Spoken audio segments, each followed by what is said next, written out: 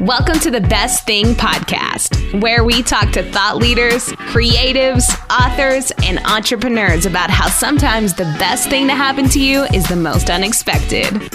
Welcome your host, Antonio Neves. Welcome to the Best Thing Podcast, where we talk about the best thing to ever happen to people that doesn't include the traditional markers of success. That's because sometimes the things that have a major influence on someone's life will never show up on a resume, in a conversation, or on the internet. I'm your host, Antonio Neves, and each week I bring on a new guest who has a powerful story to tell that will motivate, inspire, and help you see life through a new lens. This week's guest is someone I met a few years back on the speaker circuit, and I was immediately blown away by him and his powerful message of positivity. Jon Gordon is an entrepreneur, author, and as mentioned, a phenomenal speaker who speaks all across the world at top companies and also to professional and collegiate sports teams. Jon's books, including The Carpenter, The Energy Bus, and The Power of a Positive Team, have sold millions of copies across the globe. That's right, millions. His latest two books are The Coffee Bean and Stay Positive. Jon Gordon, welcome to The Best Thing. Antonio, you are the best. Thank you. Thanks, man. I got to tell you before we dig into this question, Jon, I was not long ago, I had a speaking engagement in Idaho. And when I was gearing up to go there, they said something to me that made me freeze. They're like, yeah, last year our speaker was Jon Gordon. I was like, oh no, I have to follow this guy. So you kept me on my toes even though you weren't there. I appreciate it. And then they probably said, we're glad we had you because you were better. No, man, they were raving about you, and it was just an honor to be at such a prestigious event, knowing that you had spoke there previously. But let's dig into the question. So Jon Gordon, what would you say is the quote-unquote best thing to ever happen to you that wouldn't appear in your bio or come up in a conversation or be one of those traditional markers of success like getting married or having kids? I really have two things. And the first one is when my wife came up to me and she said, I love you, but I'm not going to spend my life with someone who makes me so miserable. You're negative all the time and you need to change or we're over. And I looked at myself at that time and I had changed. I had become very negative. I had allowed the stress and the fear of life to really cause me to crumble from the inside out. The pressure of marriage and two small children. I was around 30 years old. It was so hard, Antonio, but I changed in that moment. I mean, it was like a wake up call for me. Like, okay, I'm going to do this. I'm going to change. Please stay and I'll change. And she agreed to stay. I agreed to change. And I began this journey of becoming a more positive person. So the work that I do now was born out of all that pain, all of that negativity, all of those challenges. And so people think I'm Mr. Positive. People who read my books and listen to my podcasts and so forth think I'm Mr. Positive, but they really need to know the truth that the best thing that happened to me was that I was negative and my wife gave me an ultimatum. She was really strong. Like if she would have allowed me to keep on giving her, all this negative stuff, then she would have lost herself. And then I would have lost the woman who would help me become who I am today. And she would have been miserable. We probably wouldn't have made it. But because she was strong and she stayed, really committed to what she wanted. She knew who she was. She knew what she wanted. She wasn't going to allow this guy who was being a jerk to affect her life. She gave me that ultimatum and then she made me a better person for it. I have to ask you, that's interesting to hear that, and I'm sure you're not the first person to have a spouse come up to them to say something similar. However, in my experience, what a lot of people do when they get that type of feedback, they immediately will get defensive. They'll come up with excuses, or they will point a finger and try to reverse it. What allowed you, Jon, in that moment, and I'm thinking for listeners as well who may be experiencing something similar, what allowed you to be open to learning and willing to make that shift? Of course, you could have lost your wife and your family, but the humility that's required to be open. That's such a great question because I really don't know. I mean, even before that, we had a fight and I said, I'm so miserable because you make me miserable. And she started to cry. And when she started to cry, I realized, no, she didn't make me miserable. It wasn't her fault. It was my fault. And so through the fighting and then the ultimatum, I was willing to look at myself and say, how can I change? What do I need to do? And I think so many people, like you just said it, they're unwilling to change. They're unwilling to look at themselves. they're unwilling to see what they need to do. We resist the most what we need the most. And so I don't know, I guess I was just open in that moment. It was my time. It was a moment that would shift me forever. Now, I didn't become a great person right overnight. I'm writing a book right now with my wife called Relationship Grit, and I'm reliving a lot of these moments. And as I'm writing this book and she's writing her sections, we're going back and forth. It's really a cool conversational style back back and forth with the book. I'm recognizing, how it didn't happen overnight. I was still a little bit of a jerk at times. I still had my lapses, I was a jerk in recovery, right? So I would still have those moments where the stress would affect me and life would get to me. I would say something stupid, but I was making progress. I was on the path to becoming a better person. And I was willing to change. And I don't know why, but I just knew I needed to. And on that note, I think a lot of times when we go through that, and by the way, I've heard similar things from my wife, so I'm speaking from personal experience as well. I think one of the best things in marriage therapy that I've heard from a counselor that I've worked with personally, they talked about this notion of keeping things clean on your side of the street. Of course, the other person, I'm sure there's shifts and changes the other person can make as well. But they talk about this notion of the responsibility of keeping things clean on your side of the street. And something I think a through line in all of your books, though maybe these words don't directly come up, and even when I hear your messages, whether they're in social media or if I hear you speak, the through line that I hear in your books, John, is something about taking personal accountability and responsibility for your experience, about the quote unquote keeping it clean on your side of your street. Would you say that's accurate? So true. I became someone who, I was a victim and I became someone who really owned it. I was the carrot. I was the egg. I was allowing the conditions, the hot water to weaken me, to soften me like the carrot. I was also allowing the stress and the fear to cause me to be bitter and angry and hardened like the egg. And I changed. I became a coffee bean, where the coffee bean transforms the environment it's in. So when it's in hot water, it makes coffee. So the coffee bean is not impacted by its environment. It transforms the environment. And that was where I owned my power, where I owned my ability to change. And I think so often in the past, writing this book, as I'm reading my words, thinking about my life, yes, I was a victim to the circumstance. I blamed everyone but myself. I was a blamer, a complainer, and I didn't own anything. And that was the beginning of owning my actions, of owning my attitude, and understanding that I had the power to change my life, that I was no longer a victim. And that's where it all starts. So yes, personal accountability, owning the power from within to impact the life on the outside. And once you do that, the willingness to change begins then the understanding that you can change the things around you, and then you change for the better, and then you change things for the better. Thank you. That's a great explanation, a way to think about that. And I'm curious, a lot of people that I work with and people that come to me after talks, these are these men and women that I think are exactly where you are. Say they're in their 30s, early 30s, and they're in an interesting place where their career is very important to them. And maybe it's taking off and they really want to dig in and dive in and self-actualize from a career perspective. And then on the flip side, of course, they come home from that career and being that go-getter and hungry, and they have, as you mentioned, a wife or a husband and maybe two young kids, and they feel this tug, John, between the person that leaves the house every single day to go pursue those endeavors, those things that are important to them, that call to the wild, and then they come home, and I think some people maybe feel a bit of a resentment that they have the family and these other responsibilities that may quote unquote be holding them back, whether that's a false view or not. How would you suggest others, I'm gonna use a word that maybe isn't always possible, balance or deal with that tug of war? And even as I say the word war, I'm sure war is the wrong example to think about family and work. Well, in many ways it is a battle, and I've learned that it's not balance, it's rhythm that we seek. You have to find the rhythm that works for you. If you are at work and you're thinking about home, and then you're at work, then you're at home, sorry, and you're thinking about work, right? What that leads to is a double dose of guilt, which leads to a double dose of misery.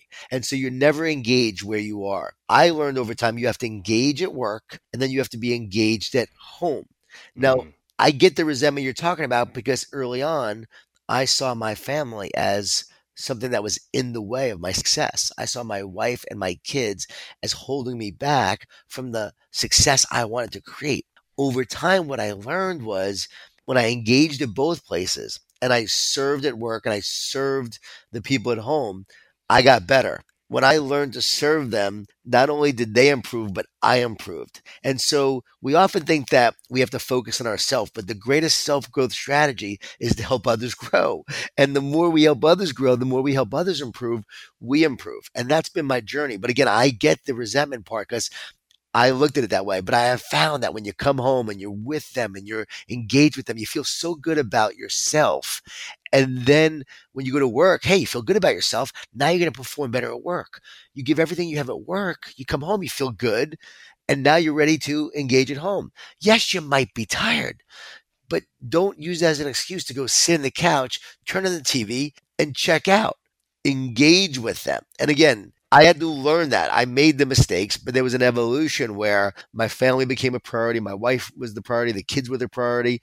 And then the work actually grew. Like The Carpenter, Power of a Positive Team, Power of Positive Leadership, Coffee Bean. My greatest best-selling books, besides The Energy Bus, happened after I really learned servant leadership.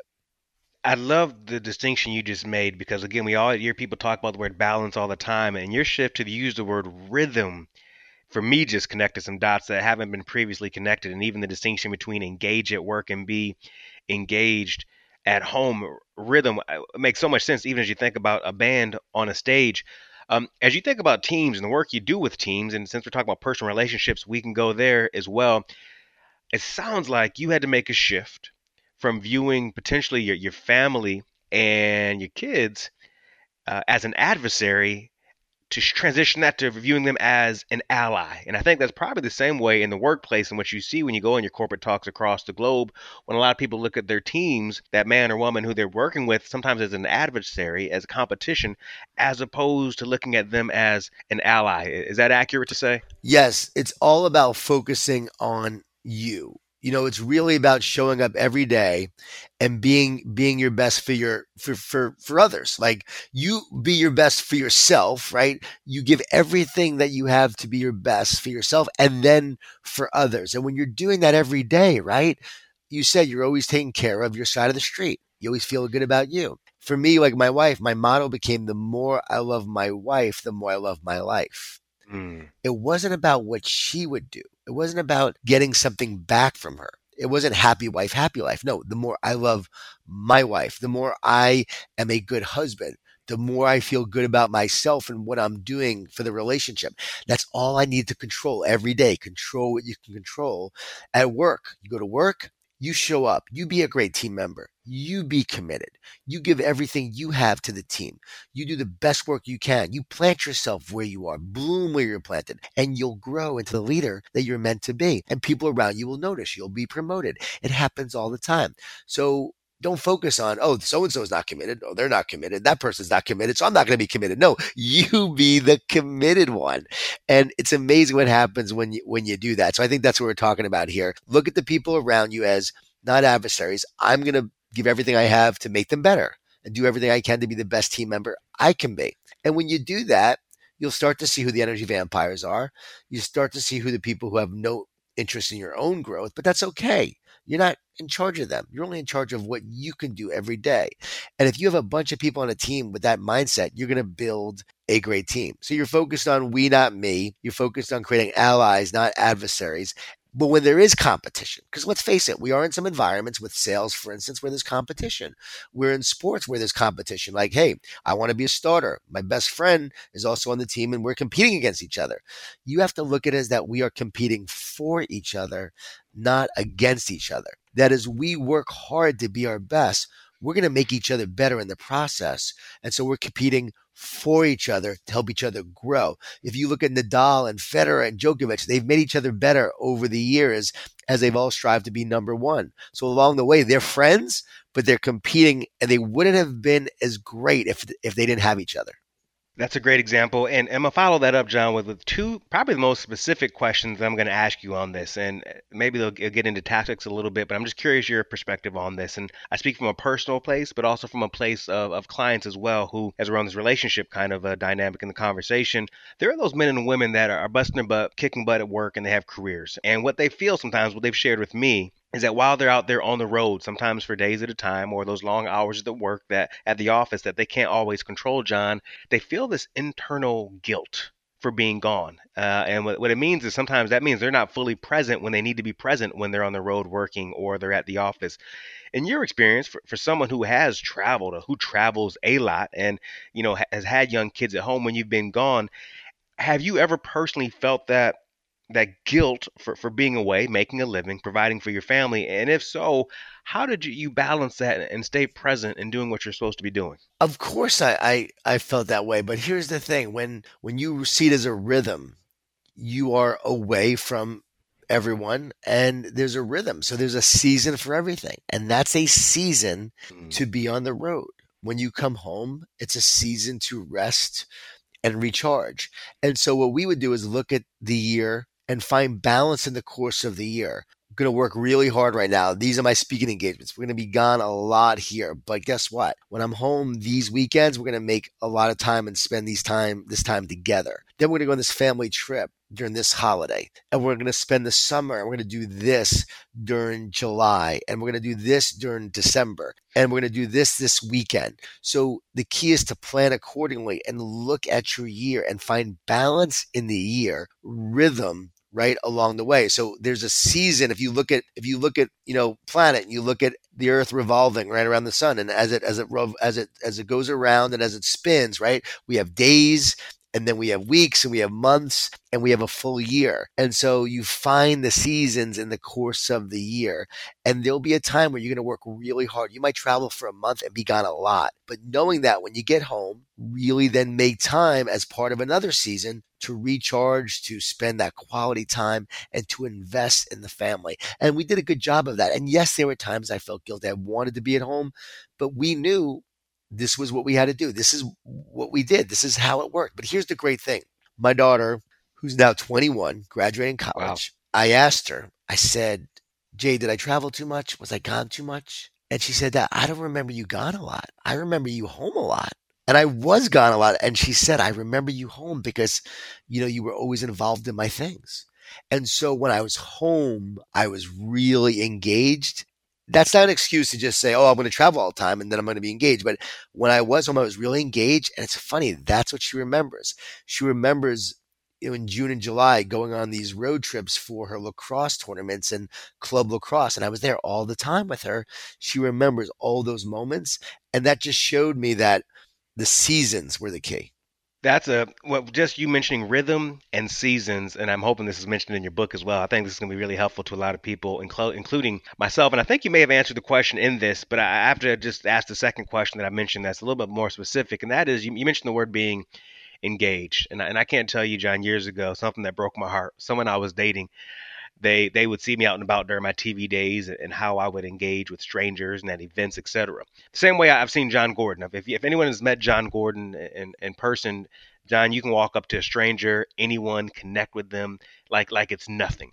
But the person said to me, I wish that you could give me half the energy that you give to strangers. I can see you light up a room of thousands of people or light up that stranger you met in line at Starbucks.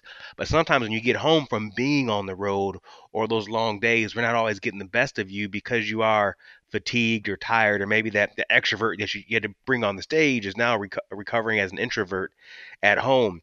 So I'm curious if you've experienced that. And again, is that maybe just you look at it from the lens as a season, if there is that fatigue and that tired from giving so much in your profession that when you come home, you don't have the same energy that you would like to have? No, that happens because we feel comfortable giving the people closest to us our worst. Ooh. We feel comfortable dumping on them and coming home tired and pretty much giving them our worst because it's built up inside of us.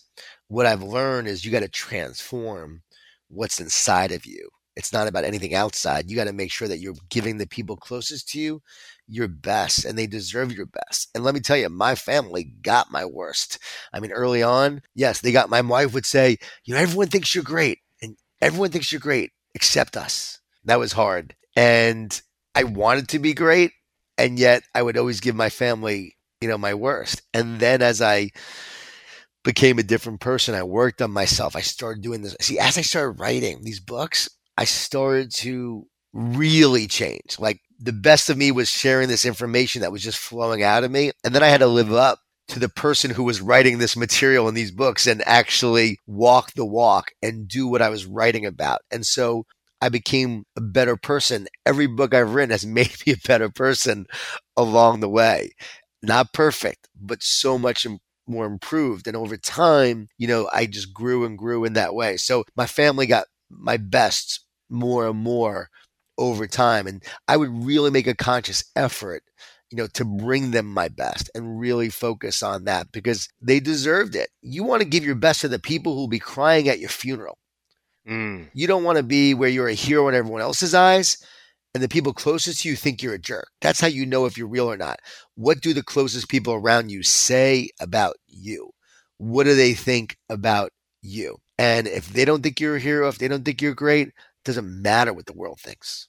John, you just, man, I'm sure a lot of people right now are listening to this and they may have a little bit of a pit in their stomach and they're feeling a little bit of sadness, that good sadness, because one, that they've had a real face-to-face moment of maybe how they're behaving, but also acknowledging there are some real tangible shifts that they can make. And when I'm talking about people, man, I'm talking about me as well, because this is such a gift to hear these words coming from you. I know you mentioned you had a second thing in terms of the best thing that ever happened to you. I want to save that one for another recording of a podcast. It's a quick one, though. Can I tell you real quick? It's a pretty funny one. Please. The second best thing was the day I sold my restaurants.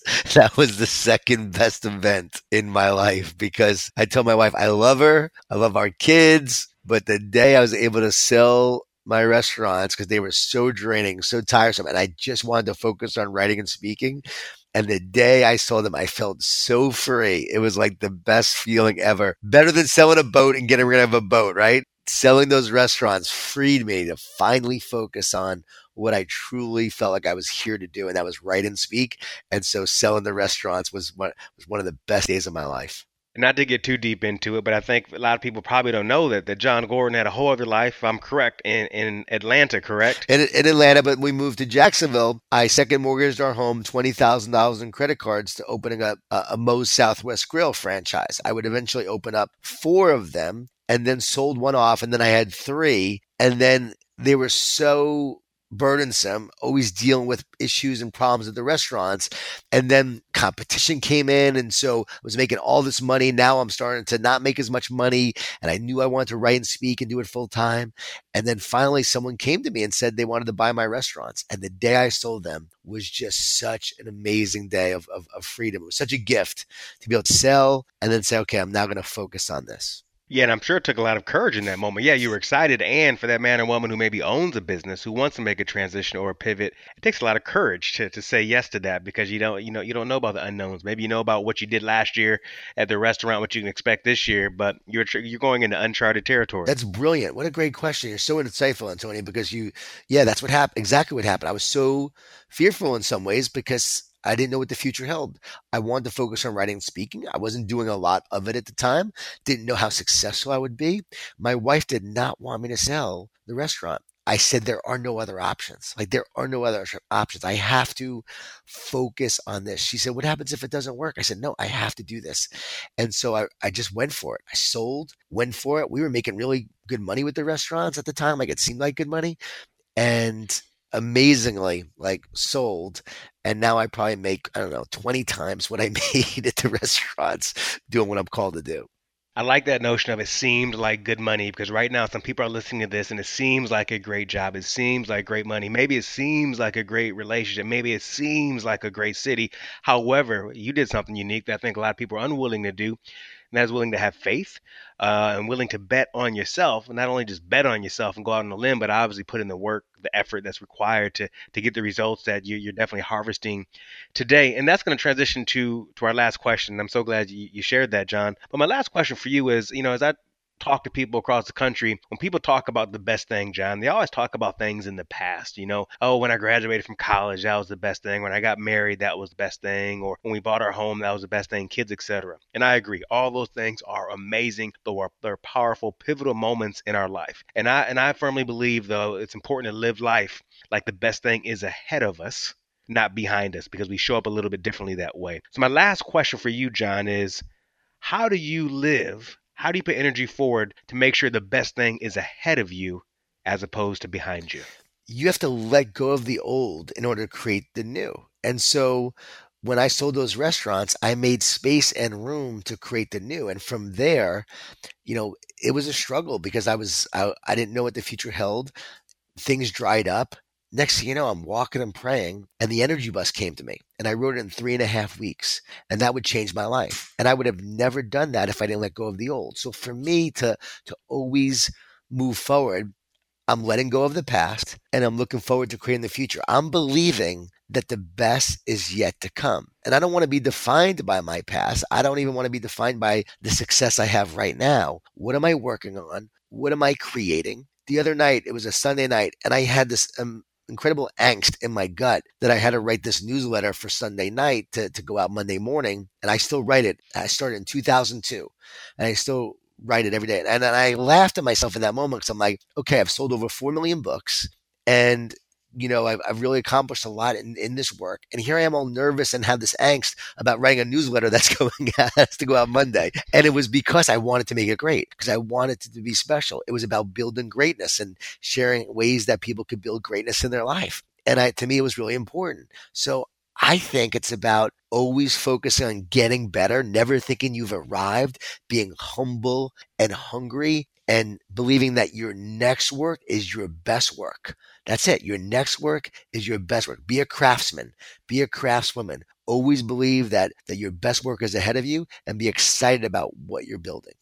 Well, John, I can't thank you enough for taking time to do this interview and have this conversation. I always appreciate our time together when we get to see each other in person. And even this right now, I know already that folks are getting a lot of value out of this. On the show notes page, I'll have a link to all the places that you can find John Gordon and a list of his books that I'm sure many of you already own. So once again, John, thank you so much for making time today. Antonio, thanks so much, man. I love our talks. I love our walk. So looking forward to another walk next time I'm back in California. Can't wait.